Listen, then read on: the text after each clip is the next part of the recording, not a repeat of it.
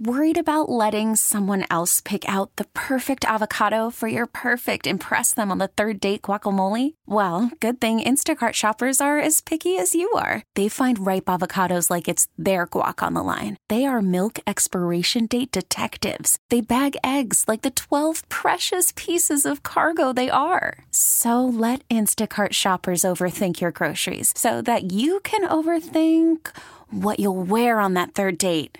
Download the Instacart app to get free delivery on your first 3 orders while supplies last. Minimum $10 per order. Additional terms apply. Late last week, if you didn't follow the headlines, the Attorney General suing Stone Academy, Payer College of Art, and the owner, Joseph Birnbaum. And we've seen this progression, and we've talked to Attorney General William Tong about it, and the progression leads us to where we are today. And we welcome in the Attorney General here on Brian and Company. Mr. Tong, good morning. How are you? Good morning, Brian. So I guess, in terms of people who aren't following it as closely as I am here at the station, and obviously you're pretty ensconced here, just lay out for people, what the lawsuit alleges and what you're looking for. Yeah, essentially what happened is Stone Academy, its owner Joe Bierbaum, and a related school, Payer College of Art, engaged this scheme to lie to students, at least 1,000 students that we're aware of, told them, made promises, told them they'd educate them and provide clinical training, provide classroom work, and help them become licensed practical nurses. And much of that turns out to be not true, and actually, they told students affirmative lies, told them that they'd have, qualified faculty, told them they'd have clinical coursework that would count towards fulfilling their dream of becoming a nurse, telling them they'd be ready to take the exam, what's called the NCLEX exam. What's really galling, Brian, is that, for example, for their clinical hours, what Stone did, for example, was during COVID, they would have students take temperature checks at the front door at Stone or at Payer College of Art. That's not a clinical hour. That's somebody doing free labor for you. And those are the sorts of lies that they told students. And now you've got 1,000 students who are stranded, and, it's going to be very difficult. And the state's trying to help them find a way forward. But Stone and Bierbaum and Payer have put them in a very, very difficult situation. So you're looking for financial damages and you're going to return them directly to the students to help them move forward? Is that the assumption? We're seeking restitution and fines and penalties.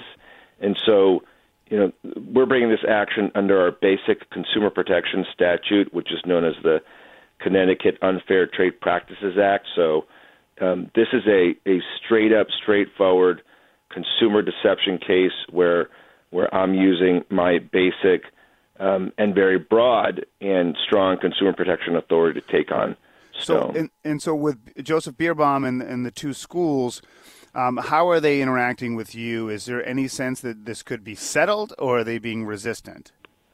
They've been resistant to responding to our request for information. We've been in communication with the school, and they've made noise that they do want to sit down and talk, and they've made a couple of pitches, which I detailed in a letter, where they've tried to resolve it, but they haven't really offered anything that gets the students what they need, which is into a position to get educated, to finish their coursework, to take the NCLEX exam, and to become nurses. So, we're talking with Attorney General William Tong here on Brian and Company, and that's why I want to bring this up, because I guess the pushback on their side, as far as I can tell, there's this concept of a teach-out, where if something like this happens, they have to set them up to continue their education, and that's their responsibility. And they're saying that they were forced to shut down so quickly that they had intended to do that, but they weren't allowed to do that. How do you respond to that? It's nonsense. It's just nonsense. They unilaterally shut down when they felt the heat coming from the Office of Higher Education at the state level and the U.S. Department of Education at the federal level. And by the way, I was just on the phone with Secretary Cardona at the U.S. Department of Education, as you know, the former Commissioner of Education here in Connecticut. And the regulators were doing their jobs, right? What regulators are supposed to do is to hold these for-profit institutions accountable. And the regulators in this instance started to ask questions, started to hold them accountable, started to demand that Stone live up to the promises that they were making, that they meet the requirements of state and federal regulations. And when Stone felt the heat, they shut down abruptly and stranded thousands of students. And what I've said many times is Stone is trying to blame the state here. But let's be clear. There's only one set of wrongdoers here, and that's Stone and its owners like Beer Bomb and its associated school, Pear College of Art.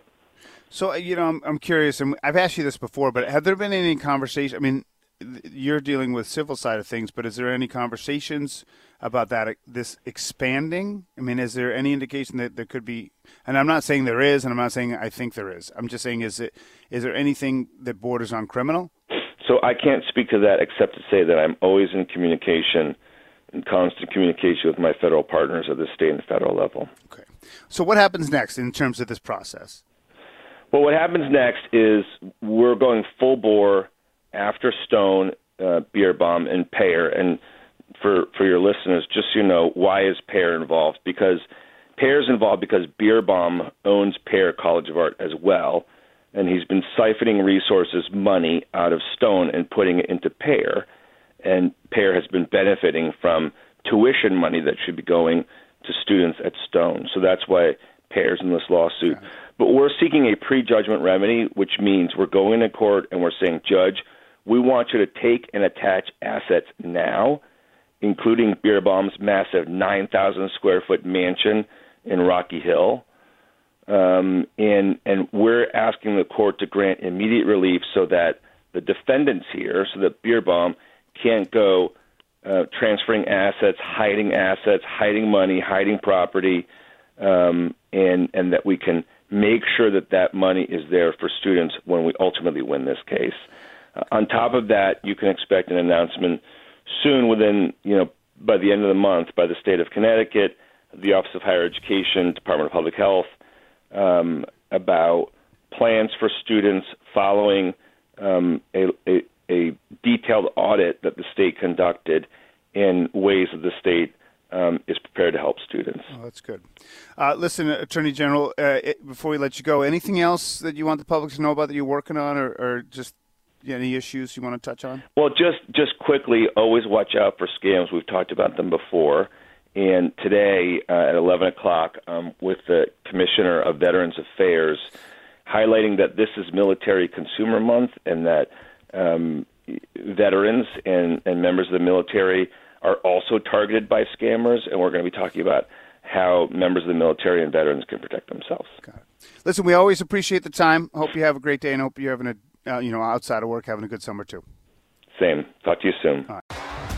T-Mobile has invested billions to light up America's largest 5G network, from big cities to small towns, including right here in yours. And great coverage is just the beginning. Right now, families and small businesses can save up to 20% versus AT&T and Verizon when they switch. Visit your local T-Mobile store today.